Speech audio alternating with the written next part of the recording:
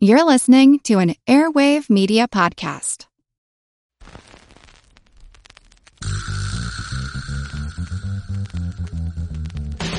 Her Money is supported by Fidelity Investments. Together, we're here to empower, educate, and encourage women to start talking about money. Discover more at fidelity.com/it's time. Her Money comes to you through PRX.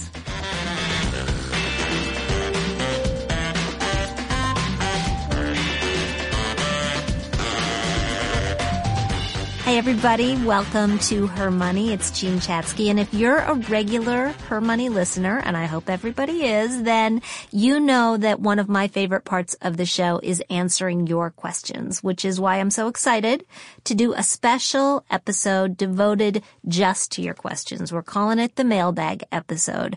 And since we receive so many of those questions, we figured we would try to tackle a few different topics one by one. So we're going to start with student debt, then we'll answer questions on credit cards, and finally we'll take your retirement questions.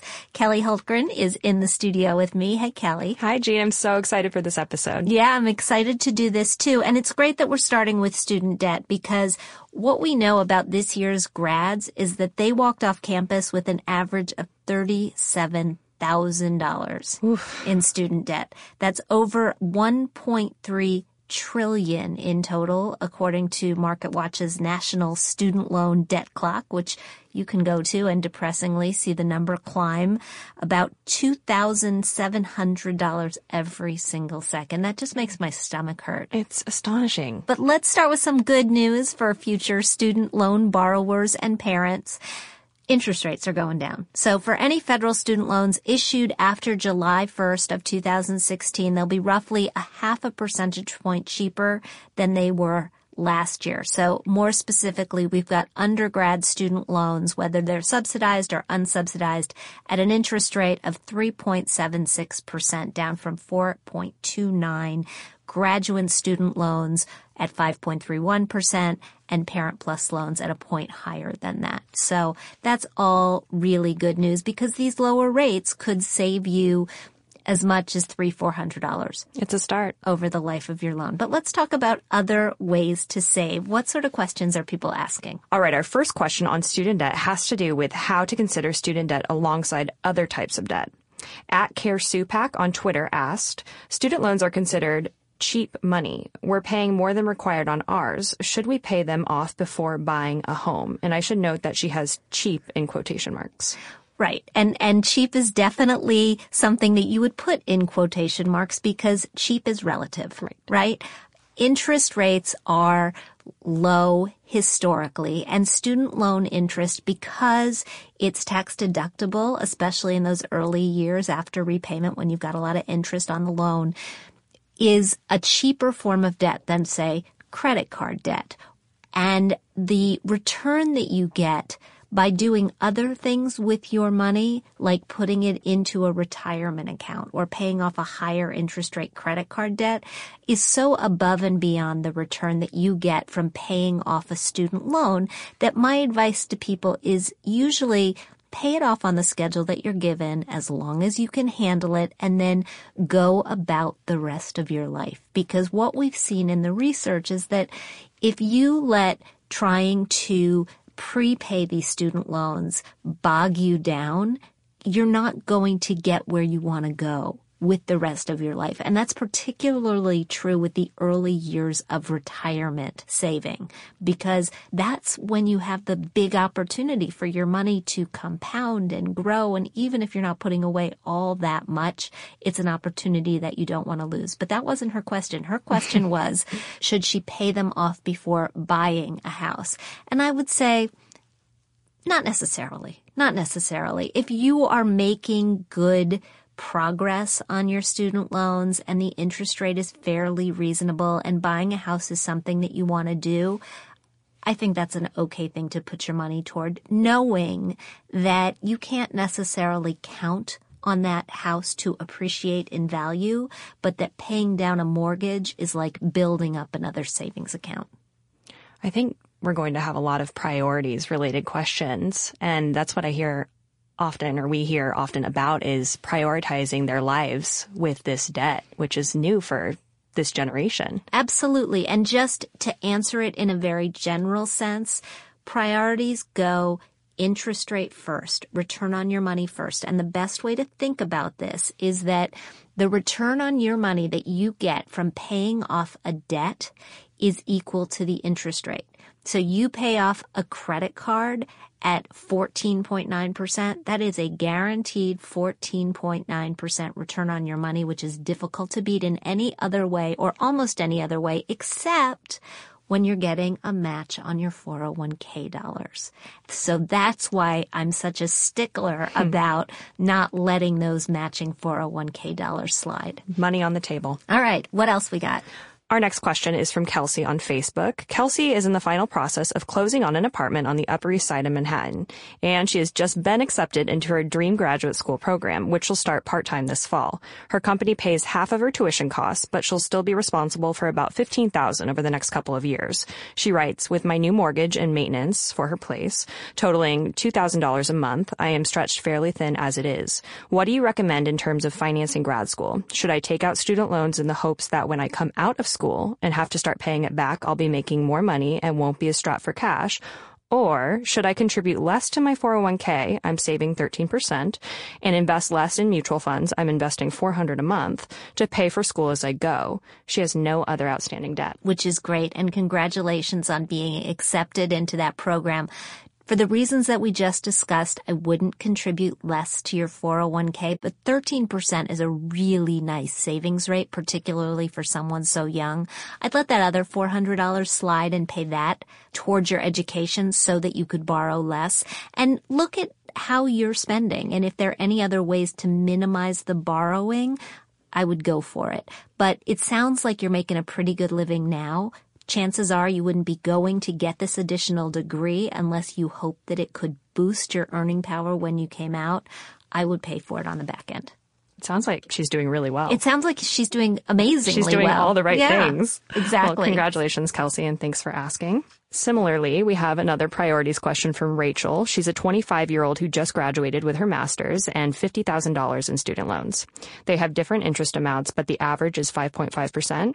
She says, each month after making my minimum payment, full matching 401k contribution amount, and a $458 Roth IRA contribution to equal the $5,500 for the year, she has an extra $600. Her question, what is the best thing for me to do with that money? Invest it, prepay my student loans, or add it to my savings for a house? Again, it comes down to priorities. In this case, because she's checking off so many of the boxes, and I don't know when she wants to buy that house, I'd probably prepay the student loan, or I'd stash it in a Roth IRA where it could grow for retirement, but could also be used for a down payment on a house when that comes along. So there's a side note. She says, I plan on going back to school in the next 2 years for my PhD, where my loans will go back into deferment, and I plan to keep paying at least the interest. Does that affect anything? Oh, yeah. If she's planning on borrowing more, I would use the money to get rid of whatever debt she's got. Because what we see is that student loan debt just becomes kind of exponential, right? People, if you can limit your borrowing to the amount that you are earning when you come out of school, you're in pretty good shape. But the moment you start adding graduate school to that, it's really, really difficult to do unless you're going to be a lawyer at a top firm making close to $200,000 your first year out, which is really a tough ticket to write. In that case, we want her to try to make a dent in those student loans before she goes back to school. Okay, those are all fabulous questions, but let's move on to our next topic, credit card debt. We have reported on the podcast that U.S. credit card debt is on track to hit $1 trillion this year, and that nears the record high that it hit back in 2008. What we're also seeing is that people are not only taking out more credit cards, they're carrying more debt on those individual credit cards. In other words, people are spending, and I'm all for having a credit card. If you use it right, grab those miles, take a nice vacation, pay it off every month. But when you start revolving a balance, it gets really expensive. So let's hear what people have to say. Yes, we receive a ton of questions related to credit cards, their credit, how to check it. So our first question comes from Rebecca on Facebook. She received an email from her credit card company inviting her to apply for a higher revolving credit limit. She uses and pays this card off every month and has excellent credit, and her current limit is $19,500. She's wondering, is there a benefit to raising the limit, and does it have an impact on my credit score? We hope to refinance from a 30-year to a 15-year mortgage in the next 6 to 12 months. So the first thing I'd do is check your credit score, because if your credit score is already great, and great is 760 and above, and you can check your credit score for free at savvymoney.com or creditkarma.com. If your credit score is already great, there's no credit score related reason to do this. However, if you feel like your credit score needs work, asking for a bigger limit can actually help you. This is her primary credit card, right? She didn't specify, but sounds like it. This is the one. Say so, yeah. If this is her primary credit card, she may be spending more than 30% of her credit limit on that card every single month and then just paying it off.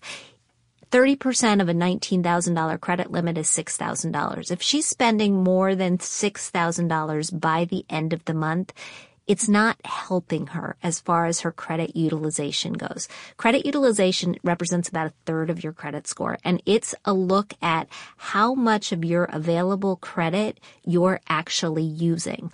It's best for your score if you're not using any more than 30%, even if you pay that whole balance off at one time. And so if she's getting close to that limit, then I would say go ahead and take the additional capacity in the credit line. Just don't use it. That makes sense. All right. What else? Leanne on Facebook is... I feel like Jed Bartlett from The West Wing. Oh, he said, what's next? What's next? What's next? What's next? Leanne on Facebook is wondering, which source would you recommend for safely checking our credit rating? We own our home, no mortgage and cars, etc., no debt. But we remember you recommending to check it regularly for safety. Yes, you definitely want to check your credit regularly for safety. And when I say regularly, I mean 3 times a year. And I'm not talking about your score. Your score really doesn't have to do with safety. You need to check the underlying data on which the score is based, and that's your credit report. You get your credit report for free from annualcreditreport.com. Each person is eligible for one free report per year from each of the credit bureaus, Equifax, TransUnion, and Experian. And so my advice is just to pull them on a rotating basis. Pull one every 4 months.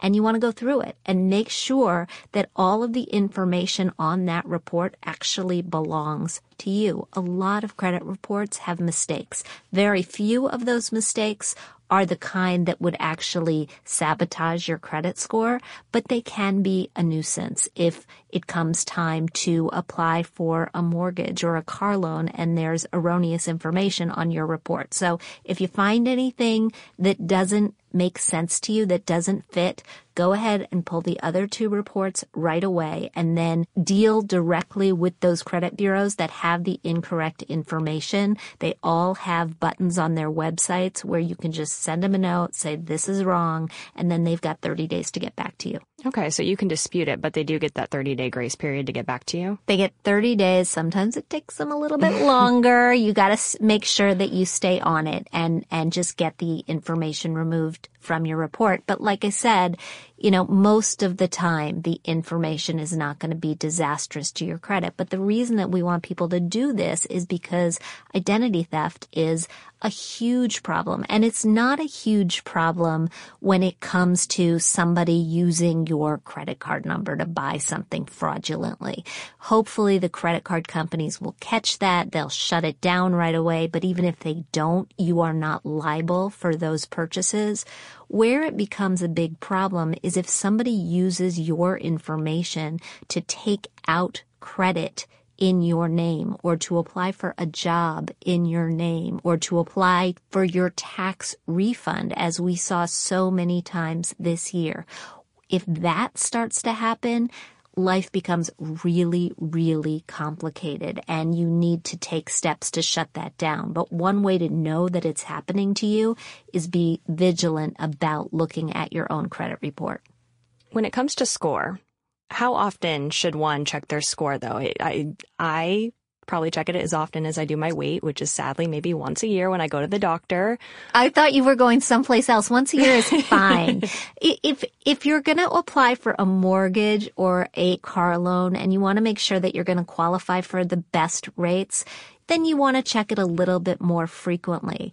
But credit scores don't move very fast. If you do all the right things, pay your bills on time, keep your utilization in the right place, don't apply for new cards as you're walking through the mall. If you do all of those things correctly and you do them consistently for a couple of years, your credit score should be just fine. But if you're trying to boost it, it may take that year or 2 years in order to get your credit score where you want to be. And checking it like you check a pot of water that is coming to a boil more frequently does not help. It doesn't hurt. Doesn't hurt. No, I mean, when you check, and a lot of people believe that if they check their own credit, it has a negative impact on their score, because we know when you're shopping for credit and merchants are checking your credit or creditors are checking your credit, that does have a derogatory effect on your score. Not a big one, but it does have a small impact on your score. But you checking your own does nothing. Is that because it could be educational? Yeah, it's just because it's the way the law is written, that you checking your own score is allowable. You can check it as much as you want. Nice. Okay, and Bill reached out on behalf of him and his wife. He writes, "My wife and I are both retired. Over the years, we have opened several credit cards due to incentives at the time of opening them, extra discounts, points, etc. All of these accounts have zero balances. Should we close all of the accounts and just keep one open? And FYI, our house will be paid off in less than 6 months." Well, way to go, Bill. That's great. Look, I've done the same thing. I've opened, the last card I opened was because it gave me 100,000 frequent flyer miles. I mean, who would not have opened that card? It was a great deal. I have never seen an incentive like that. But over time, these cards can add up. So I would say if there are any with annual fees on them, get rid of those first because they're actually costing you something. And then go through a process of trimming. Get rid of a card every 6 months or so until you have it down to the 1 or 2 that you actually want to keep. Okay. Now, on to someone who is carrying some debt. We have an email from Jennifer. She writes, "I'm drowning in $30,000 of credit card debt. This has been an ongoing issue for several years, and I just can't get a handle on it. I've been looking at credit counseling services and DMPs, but I don't know how to figure out if the company is legit. My husband wants to take out a home equity loan to pay them off. What should I do?" So first of all, we should tell everybody a DMP is a debt management program, and that's the program that credit counseling services put you on. The way that a debt management program works, your balances are all rolled together. The interest rate is typically lowered to 6%. Any penalties are waived away. And then once a month, you write a check to the credit counselor who pays all your bills. So it's kind of consolidation, but if you go through a debt management program, it typically takes 3 to 5 years to get rid of all the debt. And for a lot of people, that's too long. They don't stick with it. And it does cost a little something, a few bucks a month, $10, $20 a month just to stay on it. So that's something that you should know before you go through credit counseling or enter a DMP. I think you should actually talk to a credit counselor in this case, just to decide if a debt management program is the right thing for you to do. The nice thing about the credit counselors that are members of the National Federation for Credit Counseling, which is nfcc.org or debtadvice.org, they have 2 different website addresses, is that these folks will sit down with you for an hour and go through a process, an intake process, where they tell you whether this is the right thing for you or not. And you get a lot of really valuable information at the same time. So that would be my recommendation. Okay, so don't take out the home equity loan to pay them off? Wait. Wait. Go through the process of credit counseling entry and look at all of your alternatives. The problem with the home equity loan, and I've seen this time and time again, is that people sometimes take out the home equity loan, consolidate the credit cards at a lower interest rate, which makes so much financial sense in the short term, but in the long term, they then go out and charge those credit cards right back up again. that can be a disaster because then you've got the extra debt on your home and you've got credit card debt. So only if you know that you're not going to do that would I say go down that road. Sure.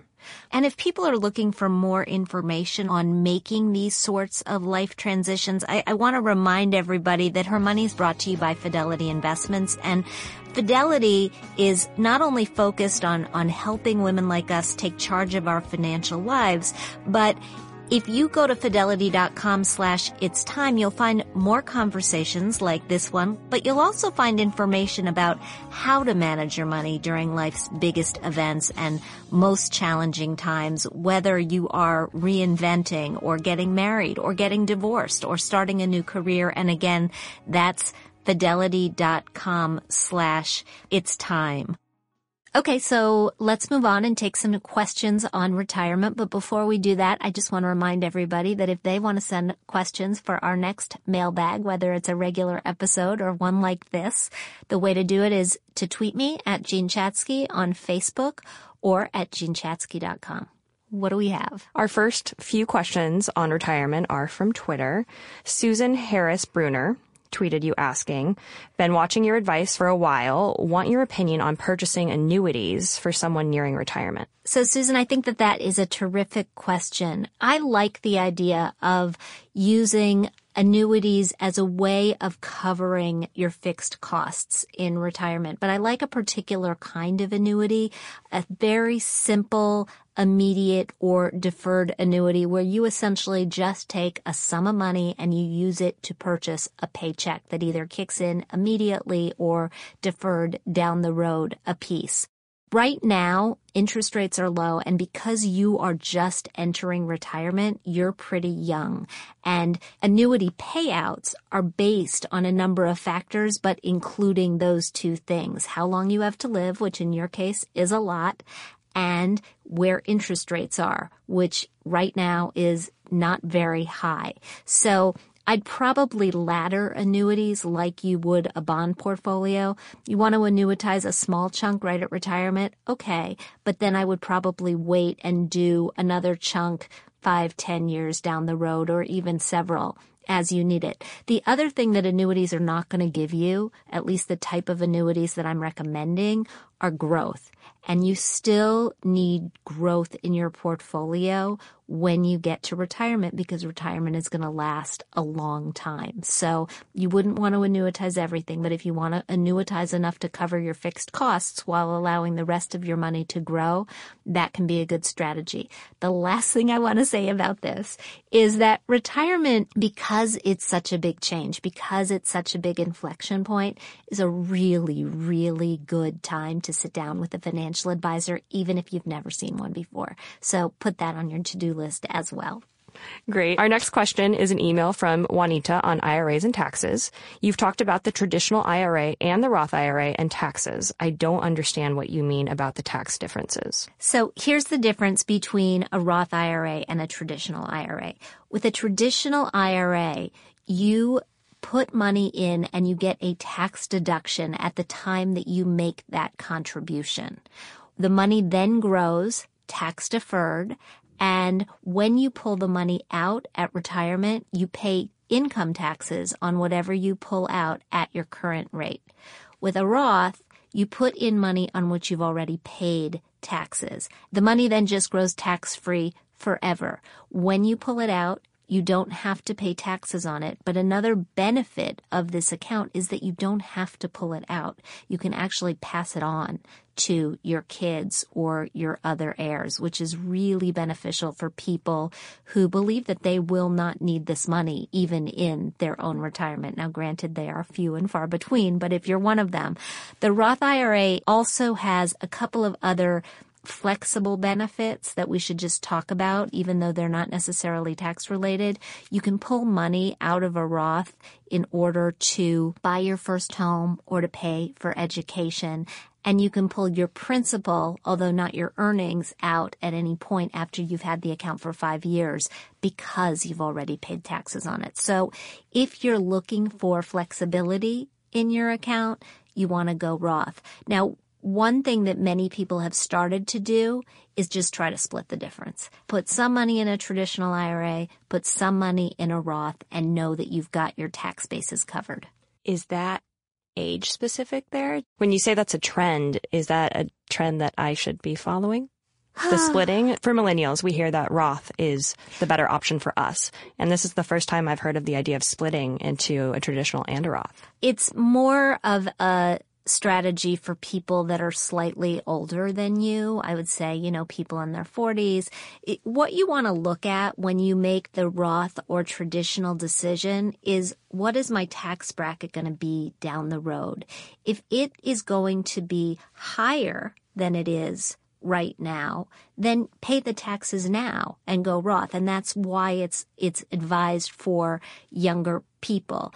If you think your tax bracket is going to be lower down the road because, for example, you're at the height of your earning power, then you're more likely to go traditional. But there are some people who believe that tax rates are just going up or tax rates are just going down.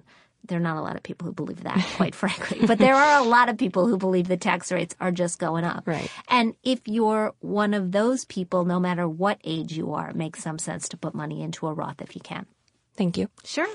And then Stephanie sent you a question on LinkedIn. This is our first question on LinkedIn, so I want to throw it out there that is a medium that we do look at as well. We do look at it, and I'm a LinkedIn influencer. You are. And also you're on Instagram, and we look for comments on there as well. Okay. Yes. We do Money Rules on Instagram every Monday. We do Money Rule Monday. # Money Rule Monday. Stephanie writes, "Hi, Jean. Love your podcast. Here is my question. I'm 29 years old and I have a 401k through my work. I currently contribute up to the match and then opened up a Roth with Fidelity. The thing is, I don't understand how my work 401k account is being managed, and my HR director doesn't seem to know either. I access my account through Paychex, and I'm currently at an 11% return on my investments. What I'm really concerned about are the fees. How do I find the fees that I'm being charged? What fees are normal? Okay. What fees should I keep a lookout for? Help." So if your HR provider can't give you this information, you want to go straight to the source. And the source in this case is Paychex. So pick up the phone, call Paychex. You should have an account number that you can access, and they will give you all of this information. Fees are, at this point, open book. Anybody can find out the fees on their 401ks, and it's an important thing to keep in mind. One of the reasons that people choose to go ahead and open a Roth on their own after they've maxed out the match in their 401k is because they don't either like the options in their work-based plan, like the fees in their work-based plan, or feel like they don't have enough information about their work-based plan. Now, you're doing quite well, but the markets are doing quite well. So make sure that you're comparing your return after fees to the overall return of whatever sort of investments you've got your money in. So if you've got your money in, let's say, an index fund that matches the S&P 500, you want to look at your return after all the fees, and you want to compare that to what the same account would have done in that Roth IRA of yours. And that way you'll know where to put the next dollar. You're never going to beat the return that you get from those matching dollars, or if you do, it's going to be an anomaly. So make sure that you continue to put in what you have to in order to capture that match. But I think that the way that you're going about it, particularly with this lack of transparency, sounds like it makes a lot of sense to me. Excellent. And then our final question is from Diane, who reached out on Facebook asking, "I am 57 years old and am taking my retirement package after 30 years. The package is lump sum payment of $120,000 before taxes. And I'm asking what you think I should do with the money. I have no mortgage, no loans, a good 401k, a good pension. I plan to work part-time and volunteer. I'm married and my husband is still working as a firefighter. The kids are grown, financially independent, and their college educations are paid for. What should she do with the money?" Oh my goodness, Diane. If you don't know what to do with the money, don't do anything with the money right now. And this is, by the way, the same thing that I would say to somebody who got a big inheritance or won the lottery. There will come a time in your life when there is something that you want to do with this money. What I don't want to see you do is just, I'll do this. It's not really on the top of my list, but I'll go to Bolivia, or I'll spend time getting my yoga certification, even though that's not really anything that I've ever thought about before, or I'm going to get a wildly expensive pedigreed dog, or, I mean, this is not, sure, you could use that money and you could do so many things, but until you know what you really want to do, don't do anything. Just put it somewhere. Either if you think you're not going to use it for a long time, put it somewhere where it can grow. If you think you might be using it in the shorter term, put it somewhere where it'll stay a little bit safer. I'll go to Bolivia with you, Diane. Okay, there you go. Thank you so much, Kelly. This was fun. So much fun. Thanks for having me in. Oh, absolutely. I want to thank all of our listeners for sending us questions. Keep them coming. Please share the show with your friends, with your sisters, with your mothers, with your colleagues. We're getting great reviews, but we'd love to see more of them. As always, our thanks go to our sponsor, Fidelity. Our music is provided by Track Tribe. Our show comes to you through PRX, and we'll talk soon.